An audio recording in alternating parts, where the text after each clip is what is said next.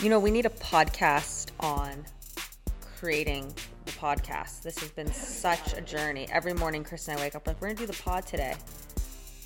And then, you know, we're trying to find the right spot in our house, our 4-bedroom house, where we can do the pod.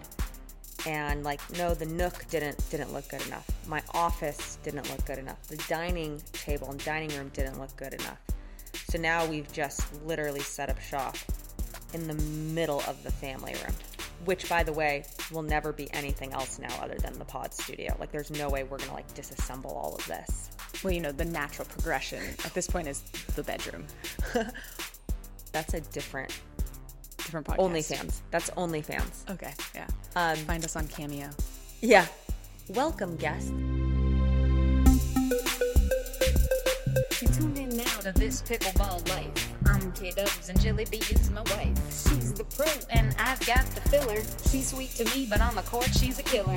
Unadulterated and efficiently bringing you the best and worst things in PV. Tell your friends and stay for another. And no one loves us more than your mother. One thing's for sure, one hit and you're addicted. Grab a pile, grab a court, don't resist it. So click subscribe, let's go, let's get cracking. Theme song done, let's go, let's get laughing.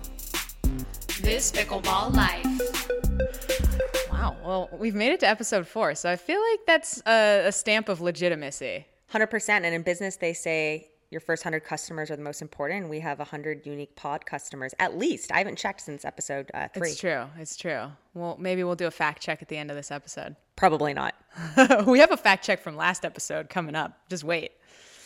But good to have the new view. I think I like it. I like the new duffel too. PB God's crushing it.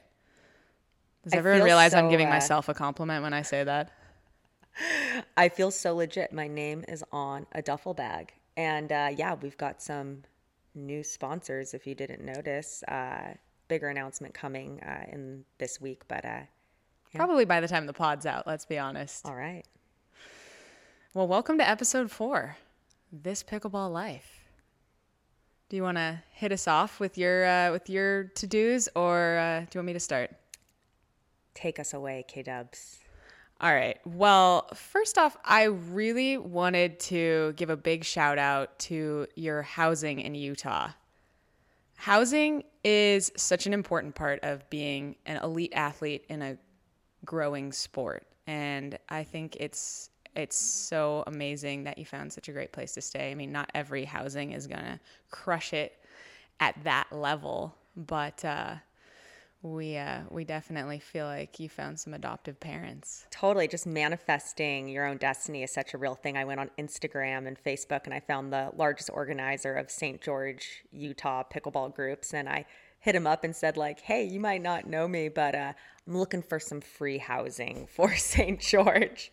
He's like, well, I do know you and I have the perfect person for you. And then I got a Facebook message from Kelly and Rich, and it just was game changing to have not just laundry, but a family. And one thing that happened that was pretty funny was I brought a box of C's candy from California, and she writes me a thank you card for bringing her a thank you gift. And it's a thank off. It's a thank you off.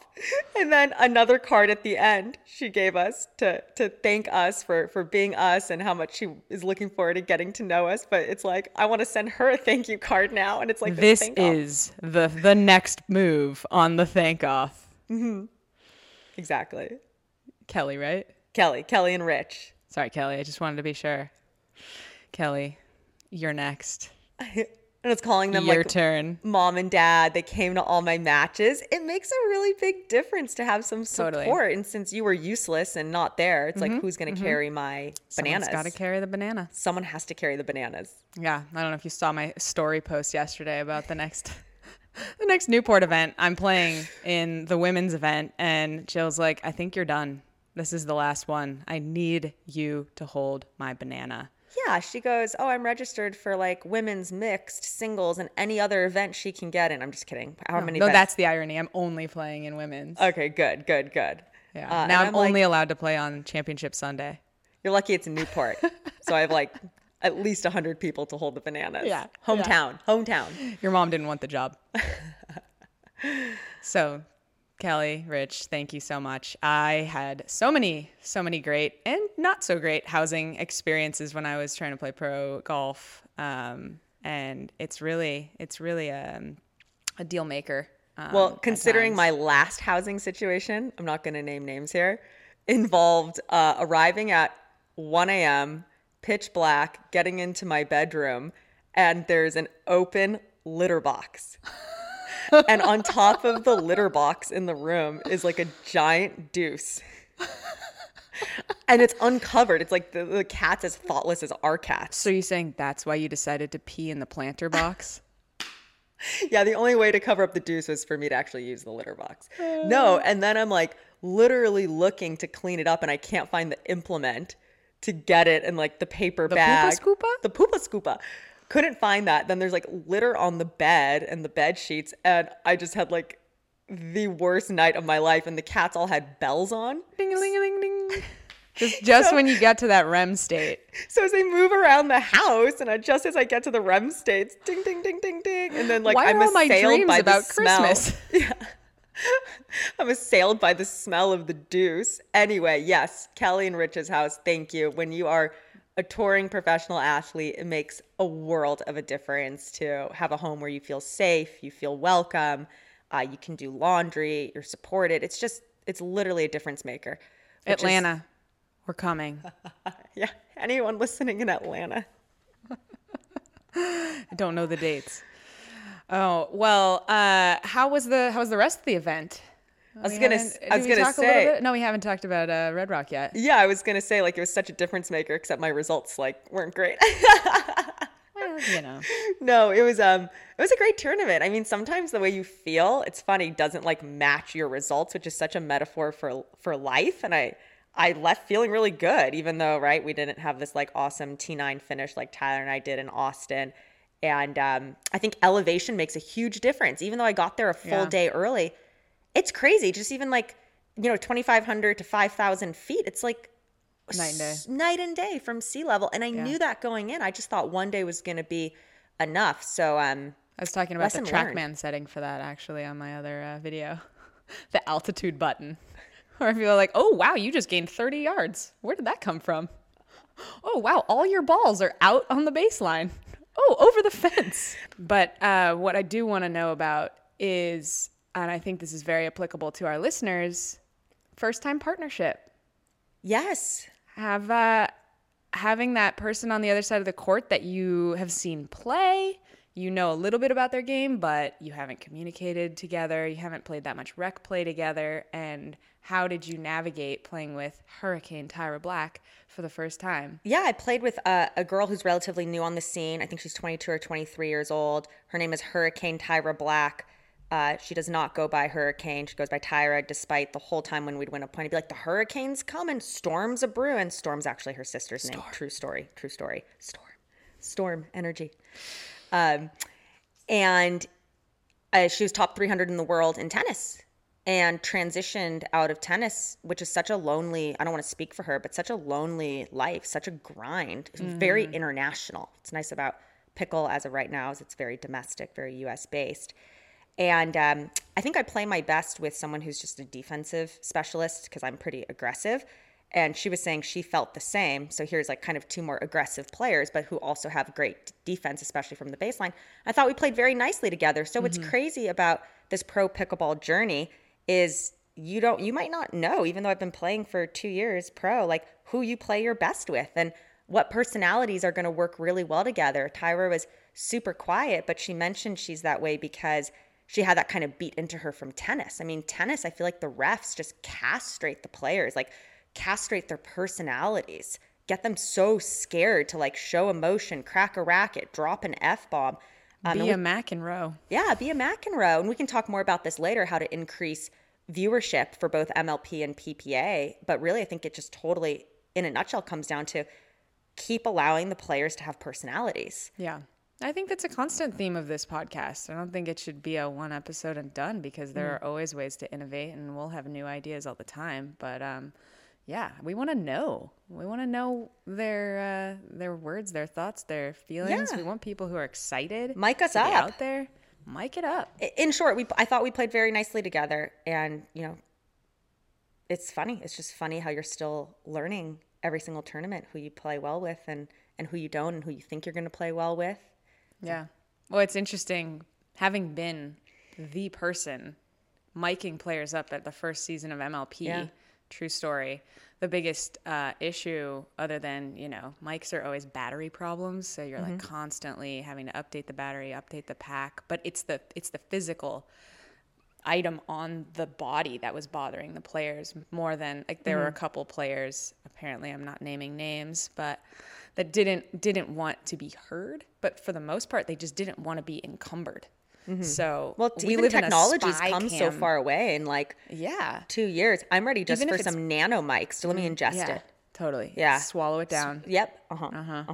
Maybe like an eyelid cam. Remember Google You can Glasses? see inside of someone's perspective. Yes. Whatever happened to Google Glasses? That's true. Right? Yeah. New sponsor on MLP, Google Glasses. So I have a confession to make. Ooh, I'm ready. I played yesterday with some of our closest friends, who apparently I'm not allowed to name. No, I'm just kidding. Hey, Emily. And I was the lobaholic. And I lobbed so perfectly. I'm trying one of your trial test paddles. So as Jill goes down her paddle testing journey, I get the leftovers. And so I was trying. For those of you who don't know, I'm reviewing new paddles every single week as I try and find my forever paddle. And yes, Kristen gets the leftovers. We don't sell them on eBay yet. Things haven't gotten that tough yet. Right. Yeah, definitely won't be on eBay as Jilly B Pickleball. No, just kidding. So I'm trying the Black Diamond. 6-0, right? 6-0 Black Diamond. 6-0. From Australia. Is You got to do the segment. Oh, no. It's on now, mate. It's on like Donkey Kong. Put another shrimp on the barbie. There's never a prawn. Oh, wait. Never a shrimp. It's always a prawn. That's what it is. That's what it is. So, yeah. So I was on the court with my Australian paddle, and I just was feeling the lobs. Yeah. Which is kind of ironic because I'd been playing the Black Ace, which is Callan Dawson's. But he loves the lob. But I wasn't able to keep my lobs in the court.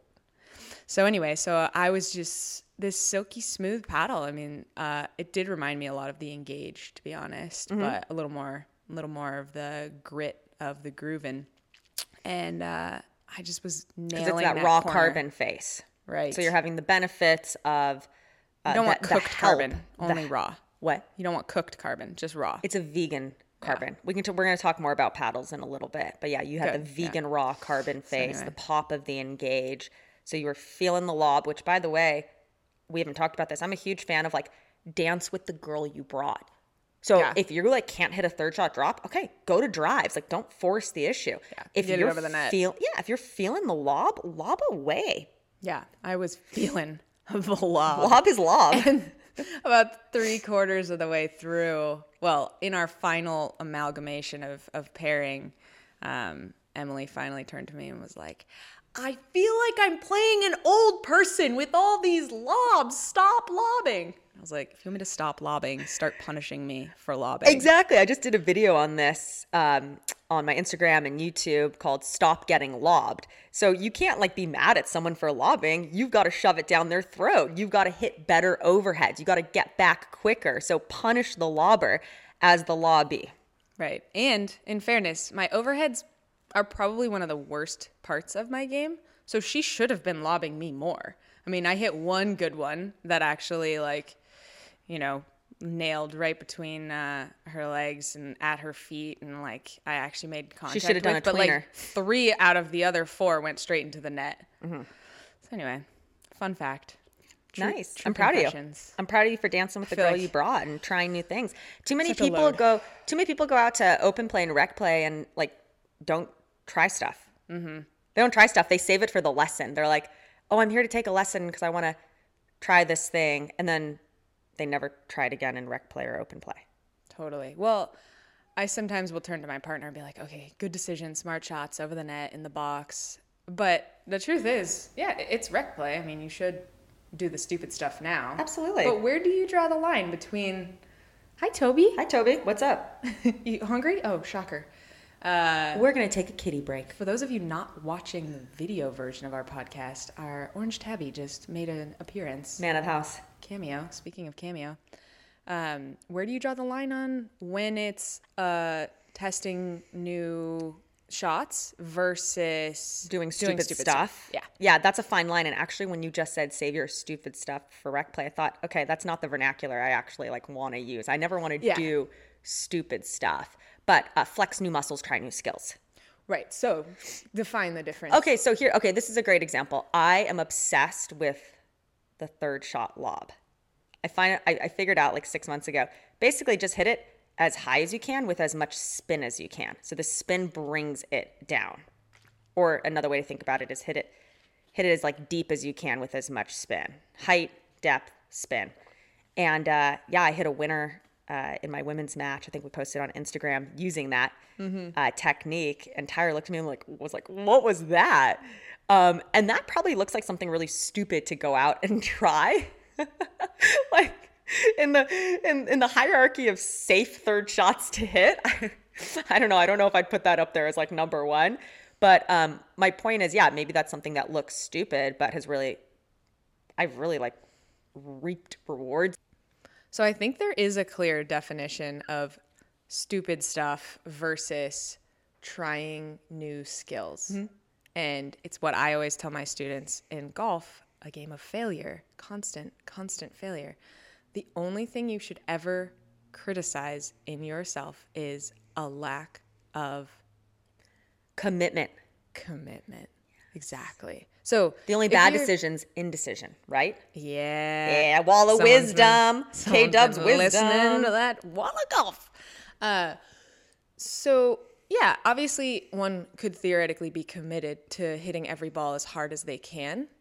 And then at that point, we get into decision making, right? And this is the same in golf. Like maybe your driver goes, 290 and that's your biggest skill. So you should utilize your skill the way a lot of people I play with can hit the ball harder than me. Well, again, it's like the lobber until you get shut down and you're like, okay, that's not working against this opponent. Right. So to come full circle, right? I was hitting lobs and it was winning me points. So feedback mechanism is going to say, keep committing to that lob. Keep committing to that lob. It's like that guy Pavlov said. Yeah. Ding, ding. And in your match against Rachel and Shelby, you kept throwing up like the keep it in the court, like patient thirds. Yes. And they were hitting really good angles. And sometimes those angles hit the line every time. And you're like, okay, so this person's just on today. A lot of times those shots go wide and you're like, see, look, we're smart. Or they go out. But in that case, I think that was like a good pivot. So something I see a lot, and I know we're going to do Dear Jilly B, and we're going to get into strategy in a little bit, but something I see even pros make the mistake of is when you're defending with both players back. So you and your partner are in the back court defending, and you're trying to be so meticulous and perfect with your thirds, your fifth, your sevenths. Just defending, getting it over the net is so important. Literally, just over. I'm not saying like a defensive lob, because if you lob it, you give your opponent the angle. Like you kept seeing Shelby Bates, who's a great up-and-coming player, snapping her wrist and putting an overhead away, totally ungettable. But if we keep it lower, not so low that we're going to hit it in the net or flirt with the net, but float it to the middle of the court, maybe 3-4 feet over the net, makes it very hard for the opponents to put the ball away. And something Tyra did such an incredible job of when she was behind the baseline was almost defaulting to like not a drive, like a little bit less than a drive. So kept it low, but guaranteed that it would go over the net. And then the opponents would be so early to the ball, thinking it was coming faster, they'd miss it.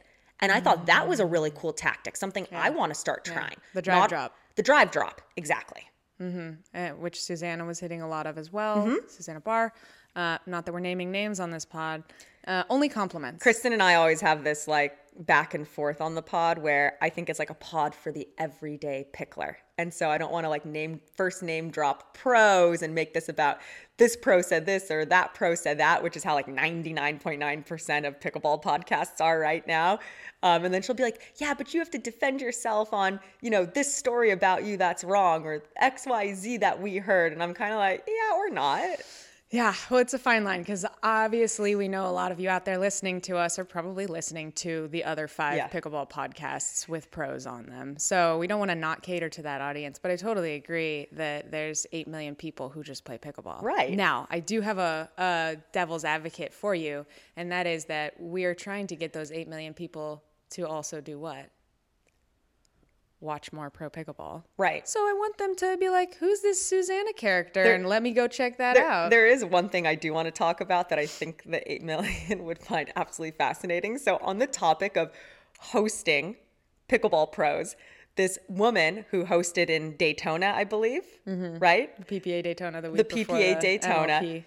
wrote kind of an open letter to the pickleball community called like Pickleball, It's Time to Grow Up. And she details her experience hosting 2 female pro pickleball players who shall remain unnamed. I think I know who they are. About the wild night these women had. The wild night these women had coming back to her place, bringing a guy home. The host is hearing these like guttural grunts coming from the bedroom, had a guy pee in her She thought planter. they were practicing their overheads. Yeah, she thought they were practicing her overheads. Very funny, K-dubs. Anyway, I encourage you to go check it out and read it. I think it's just, like really award-winning worthy Actually, literature. even better, go to Tropical on Instagram and listen to him subtly and slowly and calmly narrate this Medium article. But yeah, don't let that dissuade you from wanting to be a housing. I was just going to say, do not let that dissuade you from wanting to host me in your home. You didn't even notice my inside joke when you were talking about the kitty litter box, and I said that's why you had to pee in the planter. Oh, that was okay. So that was a joke. Very nice. It was meta. That was meta. Next level. That was next level. Yes, because this host did experience on her Ring doorbell camera the gentleman who she'd later have in her house, unbeknownst to her, urinating in one of her planter boxes, which I'm a gardener.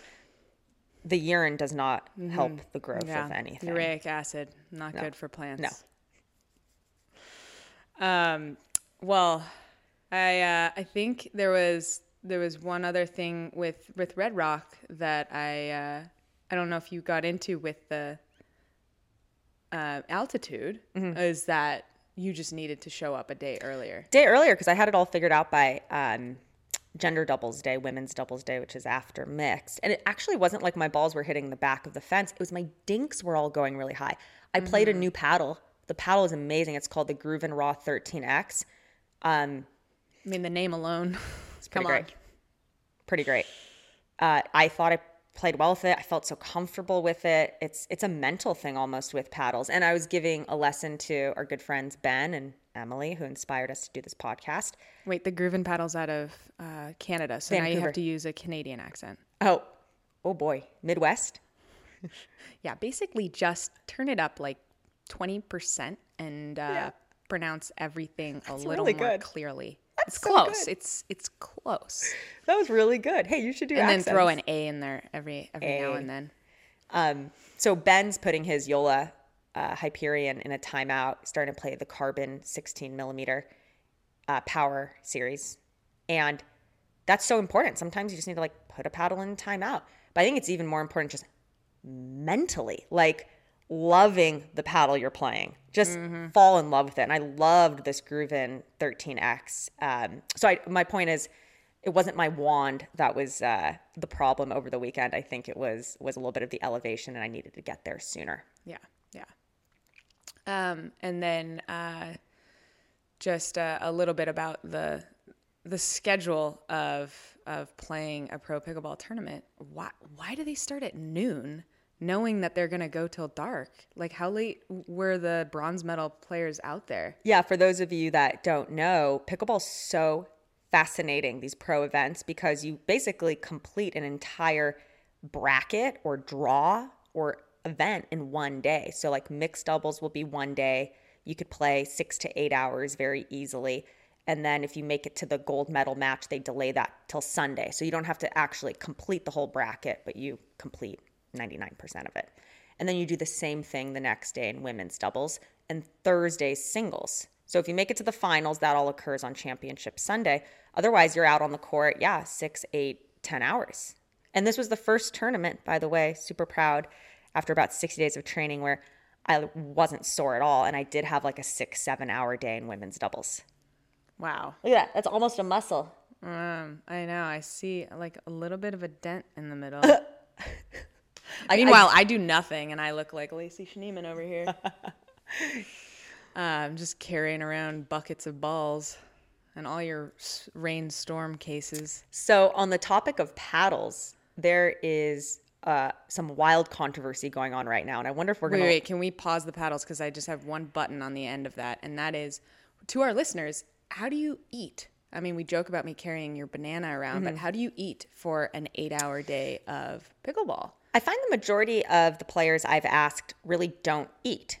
And that's kind of my MO as well. And then Dr. Cynthia, for those of you that don't follow Dr. Cynthia, you should. She is the reason I'm not sore after playing 6, 7, 8 hours consecutively. She's amazing. Medicine woman. Yes. Dr. Cynthia. Healer. I call her the healer. And she was like, you cannot do that to your body.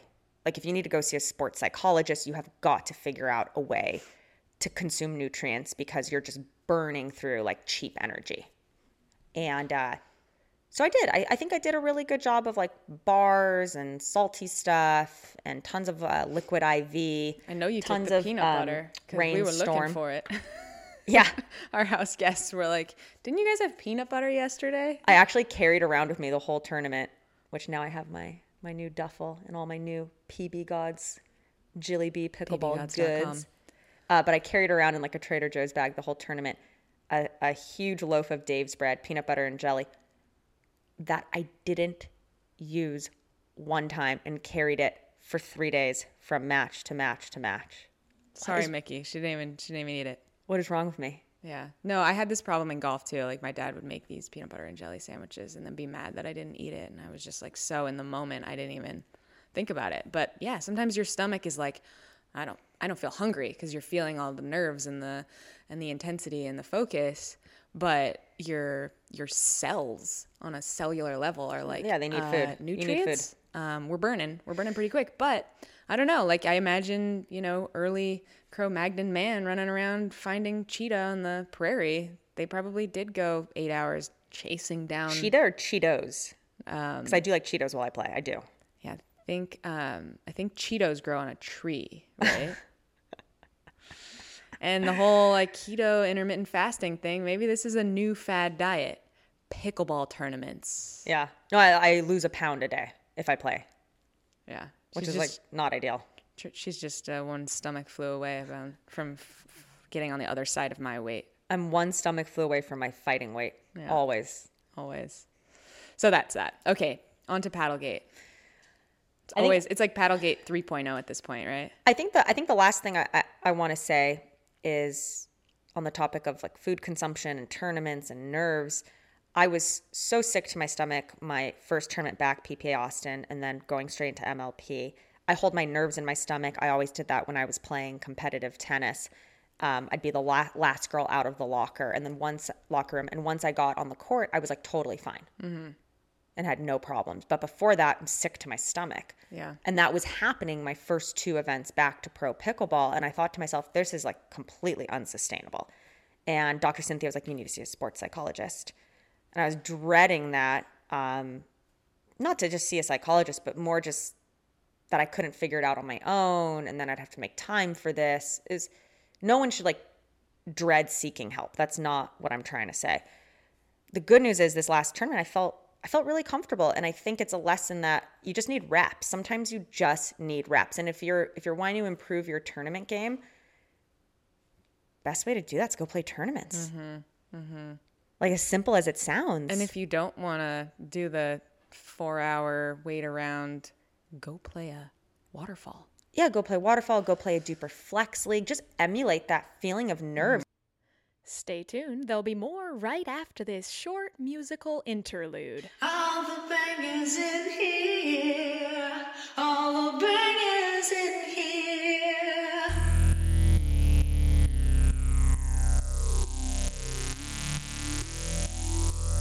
Bang, bang, bang, bang, bang, bang, bang, bang, bang, bang, bang, bang, bang. You know who I am? I'm the guy that likes to slam. Muscle T showing off my tan. I'm a banger. You wanna dig to me? Go ahead, this country's free. Take your dink and give it speed. Cause I'm a banger. Bang, bang, bang, bang, bang. I came here to bang, bang, bang, bang, bang.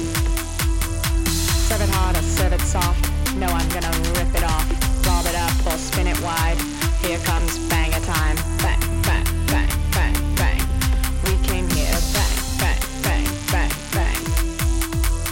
If you came here to bang, throw your paddle in the air. If you came here to bang, throw your paddle in the air. Bang, bang, bang, bang, bang. We came here to bang, bang, bang, bang, bang.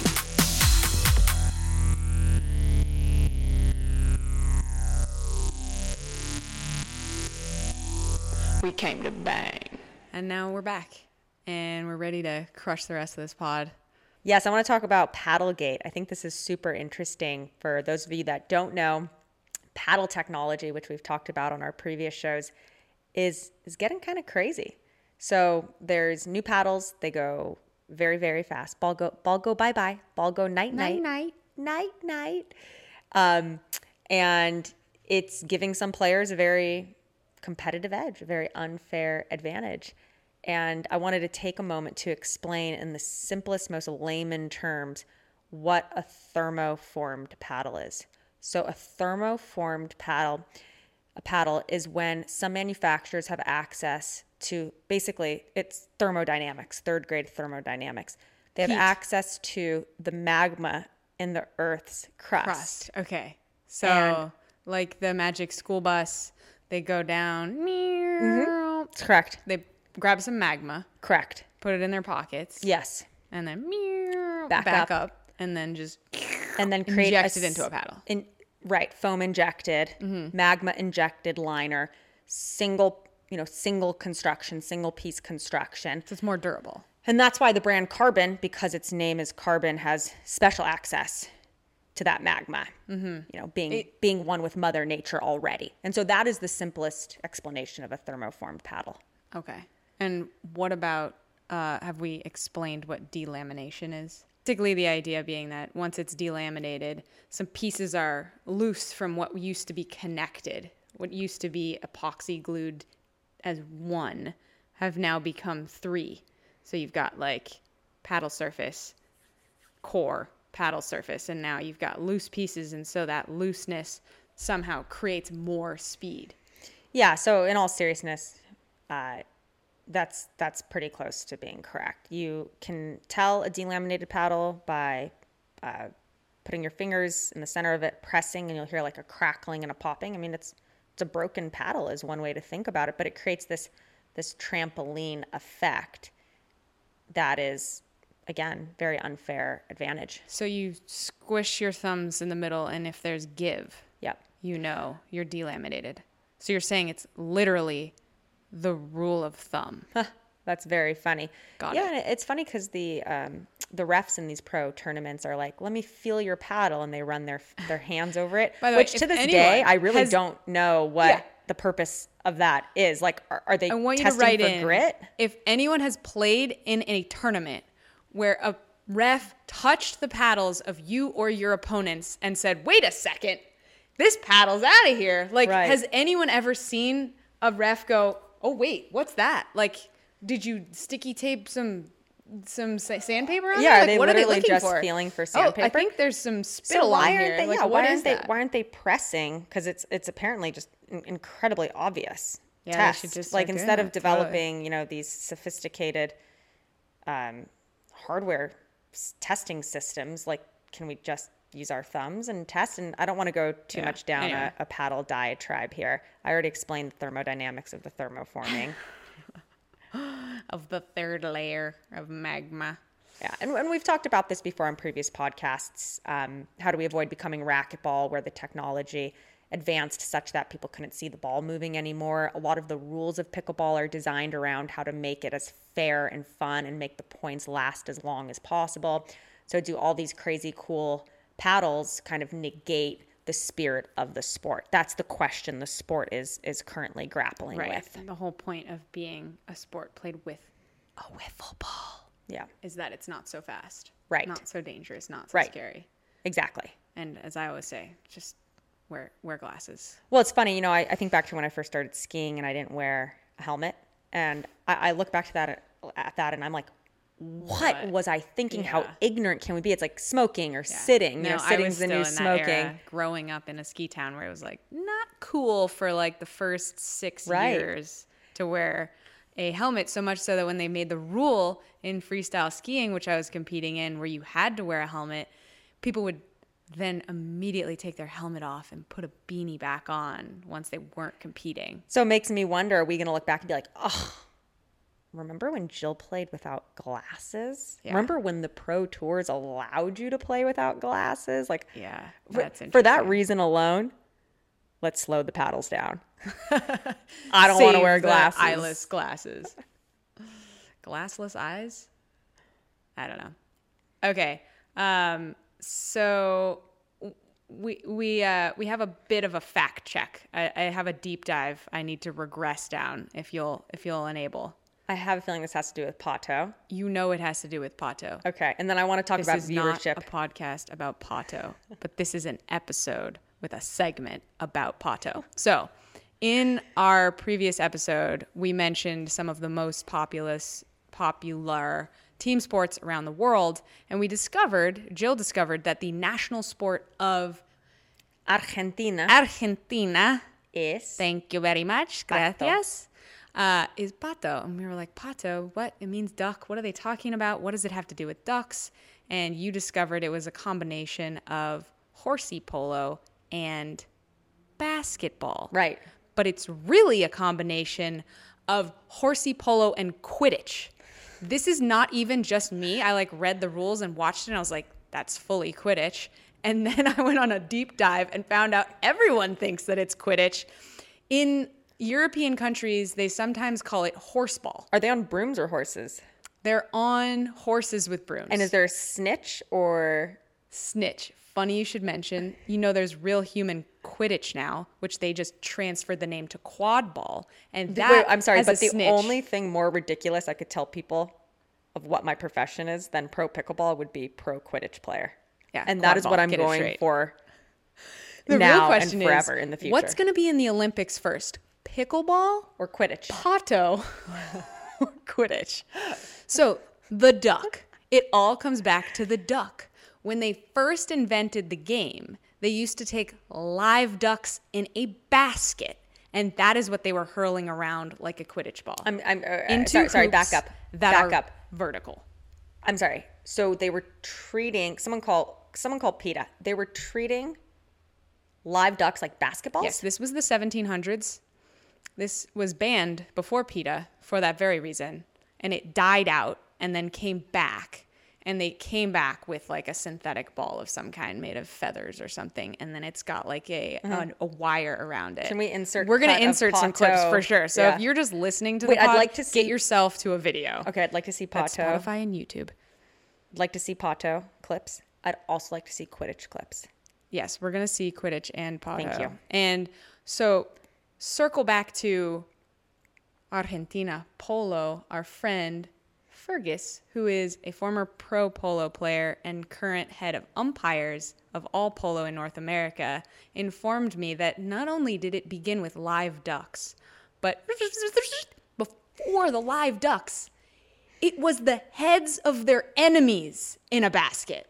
I honestly am more comfortable with that than the live ducks. At least they were dead already.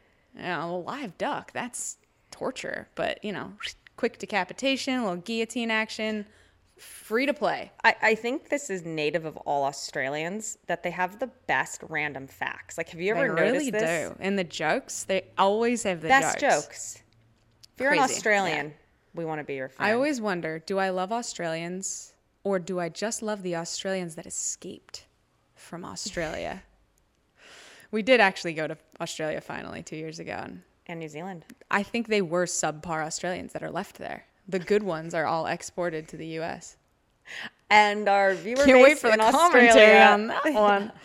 Okay, so Pato is also called Juego del Pato. Okay, are we really And still deep diving? we're This gonna is finish. not a We're gonna finish podcast right about here. Pato, just to be It's clear. just- It is a Yeah. comedy So- podcast disguised as a pickleball podcast that I guess is now a podcast about Pato. So Quidditch was based on Pato. That's the theory, that J.K. Rowling was aware of horseball and decided to design Quidditch based on this game. And once you see the goalposts, you will understand. And the golden snidget in the book was like the origin of the snitch was a bird. A snidget. It was a magical bird. So like inside of Harry Potter, if you reread the books, the origin story of the snitch, which is a magical ball, was originally a magical bird. And then it became like inhumane in the literal muggle or the Harry Potter magical world. And so they made it into a magical ball. I think it's literally fair Pato. to say that art definitely imitated life in that. Totally. So that is our Pato deep dive.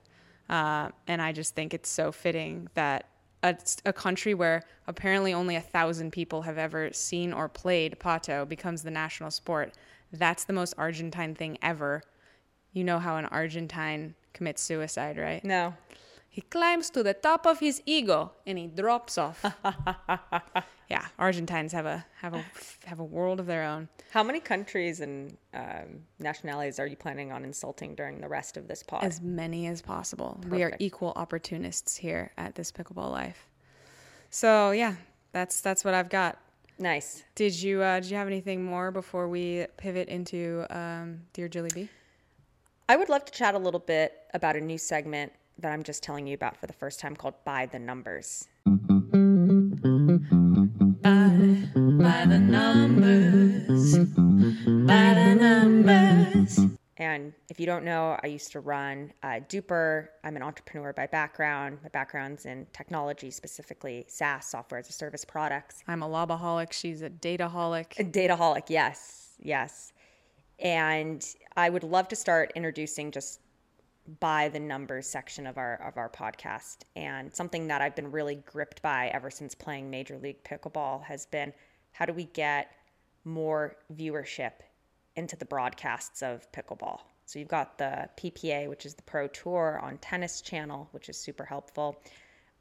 You have Major League Pickleball, who's been on CBS Sports Network. They've been a little bit on Tennis Channel. The last MLP, I believe, was just live streamed on their own channels and YouTube. And if you look at some of the numbers, I think at any given time during the last Major League Pickleball, it was like 5,000, 6,000, 7,000 people at once on the live stream. It's peanuts, right? There's, sometimes there's 40 million players, depending on what news source you look at for pickleball in the U.S. Sometimes there's 8 million. Yeah, minimum 8 million. Yeah, let's say minimum 8 million. So how do we make sure pickleball doesn't maintain just a participatory status as the most participated sport or one of the most fast-growing participated sports in America? How do we also turn that into viewership? And I think that's a really fascinating question. And if you watch Major League Pickleball in person, that team-based atmosphere, it's addicting. It's so much fun. The trash talk, just the energy of it is palpable. I mean, the stands are shaking. Yeah. Every pro player would say it's a totally different feel. And it doesn't translate at all to television. And why are we not miking up players? And this is really what I'm driving at here. When I talk to pro players, and sometimes they say, "Oh, MLP is gimmicky. It feels like rally scoring's for entertainment purposes." I want to scream. What do they think they are? What business do you think you're in? We are in the entertainment business. Yeah. And every dollar that you see going into the sport right now is going to vanish unless we make our television product extraordinarily entertaining. So I'm all for mic up the players. Yes. Mic us up. Tennis has castrated their players. Yeah. I was talking to my partner Tyra Black about this. Complete castration. They're so scared to show emotion, to get a penalty, that it's like there's no personality in the sport. They can't crack a racket. There's no John McEnroes unless you look at Kyrgios and Bublik. You do realize we did talk about this earlier, right? On this podcast? It's Yes. been 6 hours. What do you want from me? But my point is, how do we bring that like almost hockey-like atmosphere that I feel like is in pickleball? What do people love watching? Hockey fights, car crashes. Totally. Bloodbath, gladiators. Like, I'm not saying Ducks let's in a have pickleball basket. players. Yeah, ducks. That's funny. I'm not saying let's have pickleball players like fighting on the court, but we are in the entertainment business, and right now we have something so special that we're really close to each other on a court. It's a tiny court. It's not like a tennis court. There's interactions, there's talking, there's laughter, there's fighting, and the refs are really chill right now, which I hope that is maintained, that we're allowed to maintain personality on the court, and that needs to start coming across live streams and television. So thank Totally. you for allowing me this diatribe. No, I want you to scream it from the mountaintops. I just wanted to make sure you remembered that there was some repetition in there. Well, But tell was them what there you're more going to tell data? them. I feel like you were going Tell down a 'em data again. dive. Oh, so the data dive is thank you. So we've got this, 5, 6, 7,000 person viewership on the live stream. Then 3, 4, 5 days later, you've got like 65 to 85,000 views on the same broadcast or piece. And Yeah, that's like 0.01% or something. yeah, exactly. I'm no mathematician. I don't do public math, but what is that? 0.01%. And I had one more piece of data that I wanted to share, which is the Pickleball Slam, which featured Michael Chang, John McEnroe, Andre Agassi, and Andy Roddick. Had, I think, 725,000 live viewers at one point. And what did they stream that on? That Yeah. was on, Was it on? ESPN? Okay, but ESPN Plus, like it wasn't on TV, or oh yeah, it was ESPN that was posting. I believe it was ESPN. So, but was it on like an actual cable, or this was just Regardless, Plus? Yeah. those numbers are very strong. Yeah. So it was airing at a similar time that I think Manchester United was playing. It eclipsed those numbers. It eclipsed 3 other pretty preeminent sporting events that were happening Oh at yeah, the I was same really annoyed at the time. post because they compared it to like women's basketball. thank you. And It's I the was like, why women's don't you NBA compare it to like Premier League men and like Right. whatever. Yeah, that or was annoying. And that's Pato numbers in Argentina. very funny. But anyway, And I had think to that take down the demonstrates that the viewership can be there, which is exciting. But also, what were they watching? They were watching something really exciting. The players were mic'd up. There was trash talking. It was a fun format. It was very, very palatable. yeah. Well, I can't wait for the women's pickleball slam. So, message out there: tell all your friends, watch pickleball. Like, bring up the numbers, make the sponsors realize there's more behind it, and it's reverse Fight Club. Tell everyone. So, are you ready for Dear Jilly B? Yes, hit me. Okay. This week, we have 2 questions from the same person because this one person is not only near and dear to our hearts, but also gave such great questions that we had to do more than one. So many good questions. And by the So- way, you can write in if you have any questions for the Dear Jilly B segment to this pickleballlife@gmail.com, or is Yeah, this PB Life. this pblife@gmail.com. We'll put it on the screen. It's also in the description. Okay. But the first question is, what tips do you have to mentally reset your game when you feel like you're not playing your best? In a tournament, Go bananas. so Yes, in a tournament, but I would say anytime. so this is such a good question and something, frankly, I'm still working on. Thanks, Sharon. Sharon, you're the best. I try and implement a 3-point rule. So if I've lost 3 points in a row, timeout. At least after 3 points, you look at your partner and you say, if we don't win this one or we don't get the ball back, timeout. Now, is that you go down 0-3, or is that just Any run of 3 consecutive points lost. But what if you lost one, got the ball back, lost one, got the ball back, lost one, got the ball back? Then no, you're just saying actual points, and you're not saying like side out 1-2. No, I'm saying actual points. Okay. Yep. That's my rule of thumb, and you'd be amazed at how many even pro players in the moment let that momentum slip. They let the opponents keep that momentum going. I'm just realizing now that like I don't think I fully realized what you'd been telling me this whole time. Wow. And now I'm gonna make you proud instead of make you bananas. But I will hold yours. We're gonna have a little I'm just gonna start throwing a banana in the fight middle about of this the court. later. been telling her for 2 years, when you lose 3 points in a row, timeout. But yeah, I just wanted to clarify. I think that's the biggest is we have these timeouts. They're incredible for momentum, stopping oncoming momentum, your opponents. Don't forget to use them. And then I think the second part of that is just don't forget to smile. I hit on this every single podcast, smile, laugh, have fun. Be kind to yourself on the court. It's tough. It's not life or death. We're playing a game with an oversized ping pong paddle and a wiffle ball. And you can't play well and you can't have fun if you've got tension in your body. Mm-hmm. Make your arms elephant trunks, nice and loose. Make sure you're holding your paddle with about a 3 or a 4 in terms of pressure on a scale of 1 to 10. Another way to think about it is like you're holding a bird in your hand. You don't want it to fly away, so you want to hold it tight enough that it's not going to fly away. You do not want to hold it too tight that you kill it. What is up with birds dying Oh on my God, this podcast? Don't kill the bird. What about if I hold it as tight as a kitty cat? No, that's too tight. Too tight. Okay. Too tight. Okay. Too tight.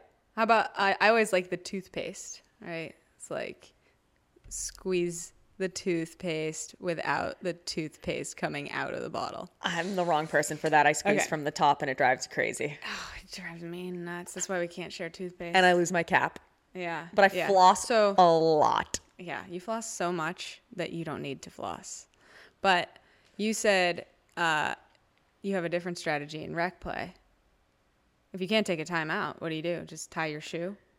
I joke a lot in rec play. I go, timeout, because I remind myself if I were playing a match, I would literally have taken a timeout. That's like I good. literally yell, timeout. Yeah. It's like when I'm reminding myself to say you and me, sometimes I'll say you when the ball is like almost out on their side of the court and it hits the line and I'm like you. Oh. And I like laugh at myself. But if I stop saying you, I'll stop saying me and then I'll stop saying you when it's in the middle. One of my favorite, when you're playing rec play and you're messing with your opponents, because why not, is to tell them when they should take a timeout. If I were you guys, I'd probably take a timeout right now. Do you want to take a timeout right now? Funny. That's really funny.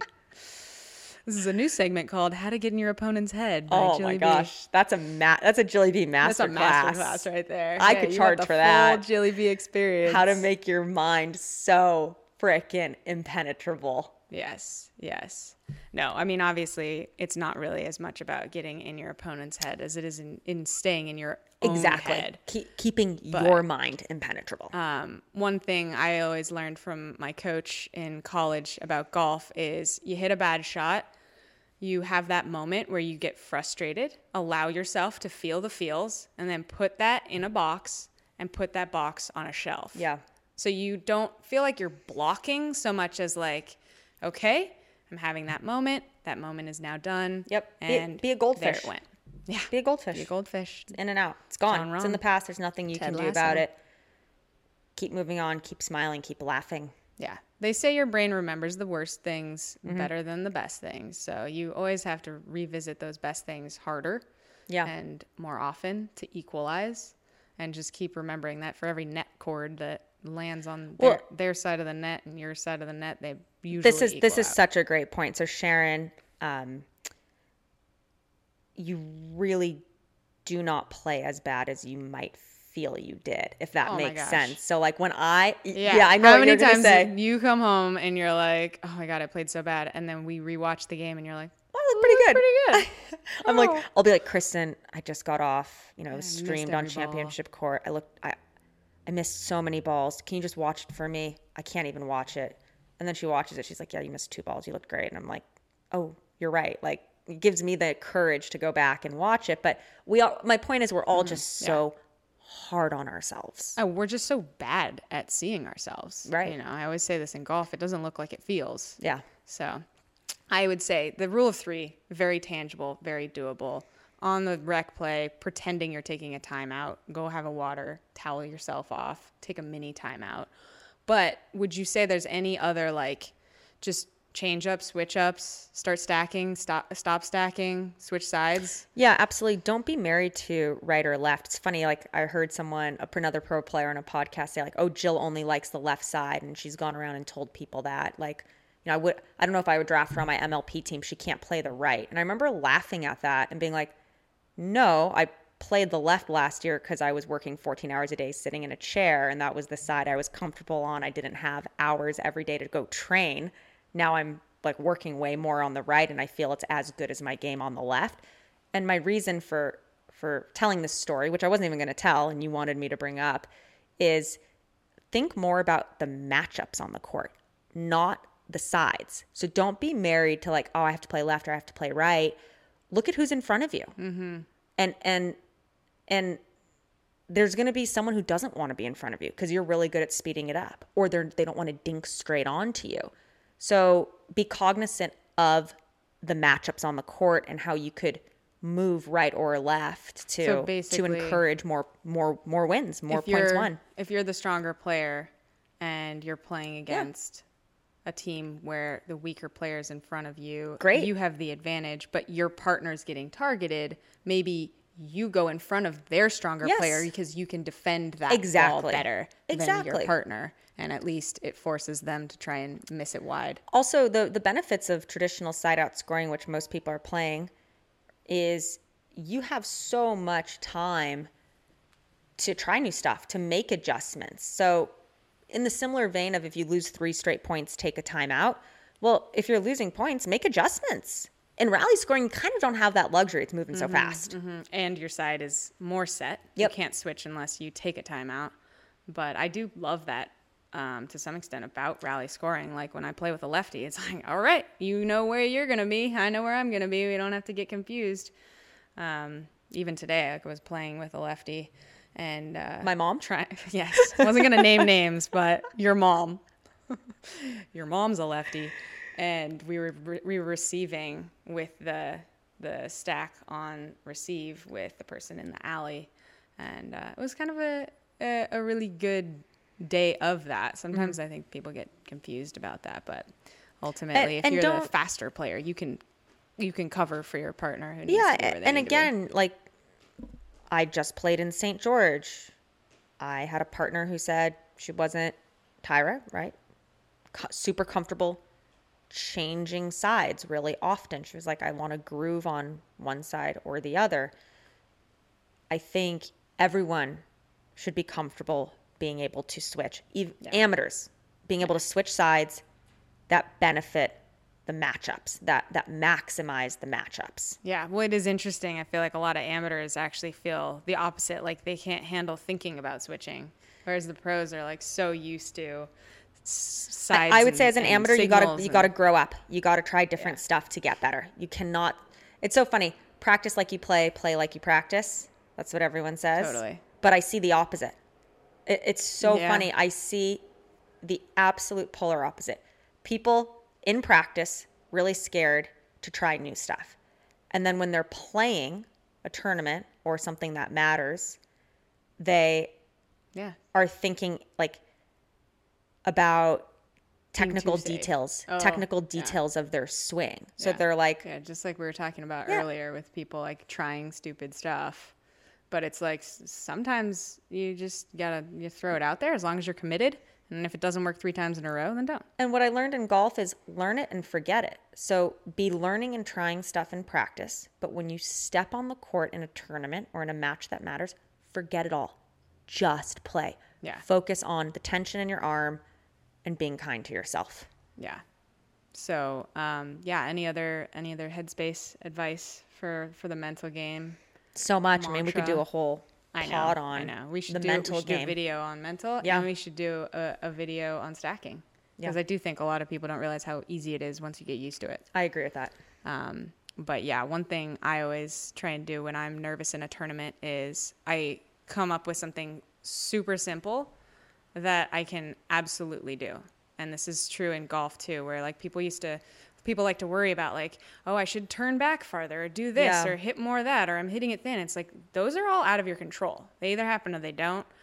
And what you can control is your intention. And so all I think about is just watching the ball. Yeah. Or paddle in front. Like one thing where you're like, every shot, I don't know if I'm going to dink it or I'm going to hit it hard, but I'm just going to keep the paddle in front and just spend the whole I'm day totally focused fine on with that. one No, thing. I'm totally fine with that. I then you had, can when I was learning golf, I had just an incredible instructor by the name of Bobby Laskin. Hi, Bobby.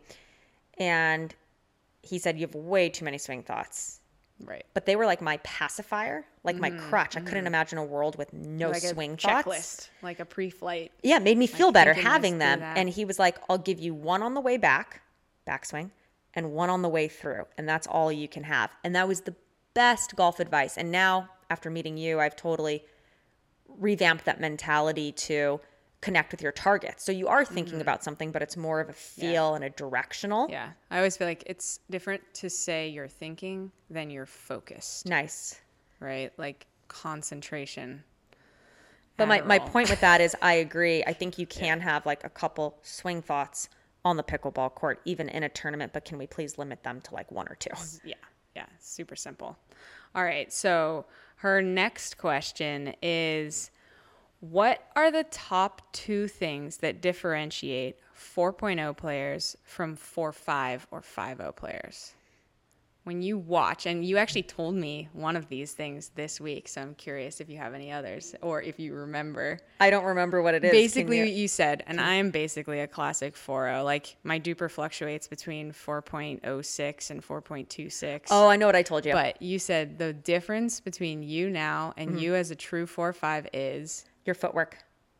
Your footwork. Yep. Absolutely. I'm so happy you just reminded me of that because I was going to say something totally different. But yeah, man, I want to do a whole video on how to move on the pickleball court. Right. Because and it's not I can't just tell court you. positioning.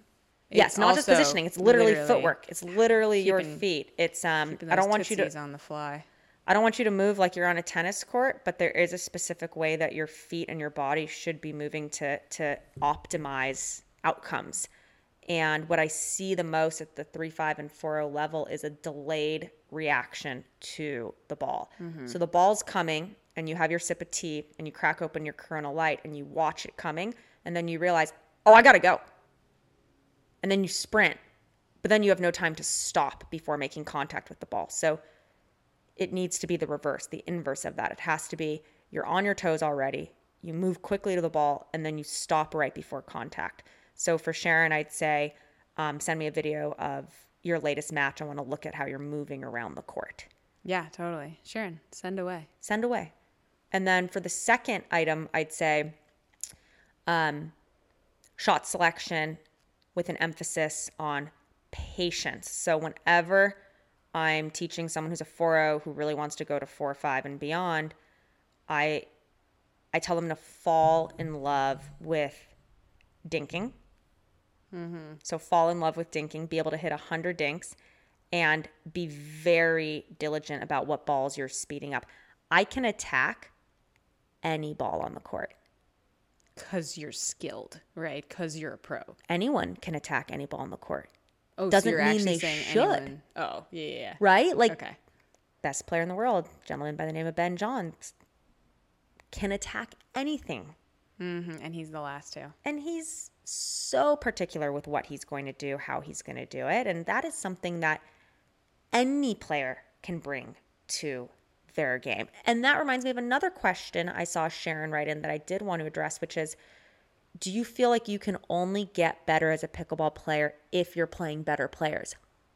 Is it like tennis? Is it like most racket sports? I would say to that, no.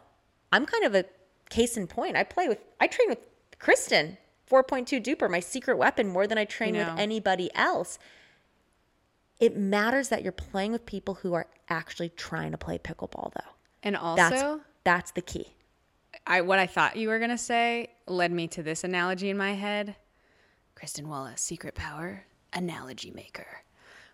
When I teach people skiing, what you do on a green run, a blue run, and a double black diamond are different. Matters, right? though. You can work on your skills on a green run that are much more technique oriented because you're not worried about going too fast.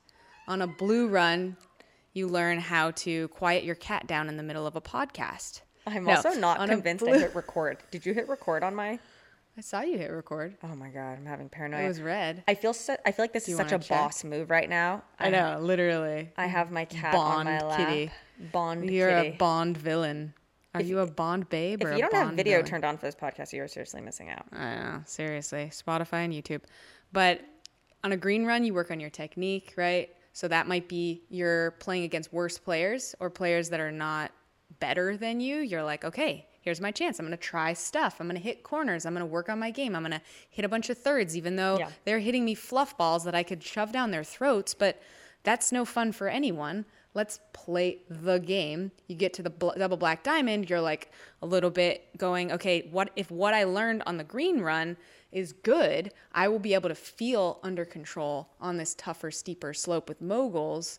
But if I didn't get it on the green run, I got to go back to the green run. So you get up against those better players, and I'm playing against you and Claudia and Morgan, and I'm like, wow, this is making me uncomfortable. I need to get better at my defensive shots and my purposeful dinks. Well, it's funny. You said to me once, what I tell amateur golfers who get nervous playing with me, because they're like, oh, I'm playing with a +3 golfer. I'm so nervous. And you tell them, I get paid thousands of dollars to play with amateurs, so get on the horse, baby. You have a rare privilege. No. What do I tell them? You tell them, play fast, don't complain, and pick up your ball after so many shots. That's what you tell them. Yeah. And that's true. Like fast and fun golf. Fast and fun golf. So if you are a 3.5, 4.0 duper and you have an opportunity to play with people better, don't play outside of yourself. Mm-hmm. Don't be like, oh, I've got to become someone and something that I'm that I'm not right now. No, it's kind of the opposite. Like, double down on your skills, be super calm. Don't stretch yourself. Don't overreach. Make balls. Literally make balls. Don't all of a sudden wake up and think, oh, I've got to hit passing shots. I've got to rip my drive harder than I've ever ripped it. Be calm. Play your game. Yeah. Don't make silly errors. When the going gets tough, the tough get calm. Totally. So, so basically the difference between 4.0 and 4.5 players is footwork. And by footwork, it's readiness. The game ends up slowing down because you're more there. You're seeing it sooner. Your recognition gets faster. And position and on you're the court. able to instinctively utilize the skills. Yeah. I can so say footwork this and position on the court. Say that again. That was funny. I can say this because I don't have these skills. This is what I'm striving for. But I have noticed from going from 3.5 to 4.0, that's exactly what it felt like, is the game itself starts to slow down because you're anticipating and you're ready for everything that's coming your way. You may not get every ball back, but I can't tell you how many times I'm like, okay, they're about to speed it up in the middle. I move to the middle. Where do they go? Speed it up right to the middle, and there I am with my paddle, like the Sandlot. Just put your glove out, and I'll do the rest. Yeah. So, and that's so fun for me. It's like, okay, I made a mistake.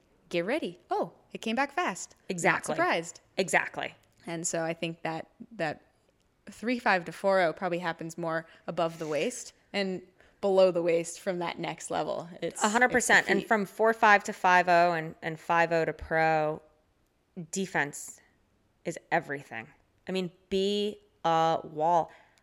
I was playing with my mixed partner at St. George, and I kind of floated up a high ball, and he said, ugh, in the middle of the point, and went to kind of turn his back. And I was like, whoa, we're still in this. And so what did I do? I defended the ball back, and we won the point. It was the best point of the match. And so even at the pro level, there's this tendency to like give up once you hit a high ball or a bad shot. But oh my gosh, it's pickleball. It's a wiffle ball. It's designed to slow down. Stay in the point. Never turn your back. Never give up on the point. Yeah. Yeah. And, you know, the safest thing you can do is get low and put your paddle up. It's your shield. So I hope that answered Sharon's question. Sharon. Yeah. Good questions, by the way. Yes, really, really good questions. Thank you. She asked for more, so we might revisit some Sharon in the future if you keep Give me more listening. Sharon. I need more Sharon in my life. And Sarah. We're going to rename the segment. What does Sharon want to know? Well, that's all I've got. Do you have any final thoughts? Anything to promote? Anything you're looking forward to? No, if you haven't checked out pbgods.com, Kristen's brainchild on retail gear, best your pickleball Lobaholic gifts. shirt. Yeah, best pickleball gifts. If you have a loved one, birthday, Mother's Day is coming up. There is nothing your true. mom would like more than a Jilly Bee PB Gods duffel bag. No, I'm just kidding. There's a bunch of products on there that are just awesome for moms. Yeah. As you know, no one loves us more than your mother. Till next week. This Pickleball Life is a Tomahawk production. 100% organic and homegrown. Music by K-Dub, editing by K-Dub and Jilly B. Thank you to our sponsors, pbgods.com and No Thanks Ator. Do you have a question for Jilly B? Email us at thispblife@gmail.com to be included in future episodes. Don't forget to click subscribe.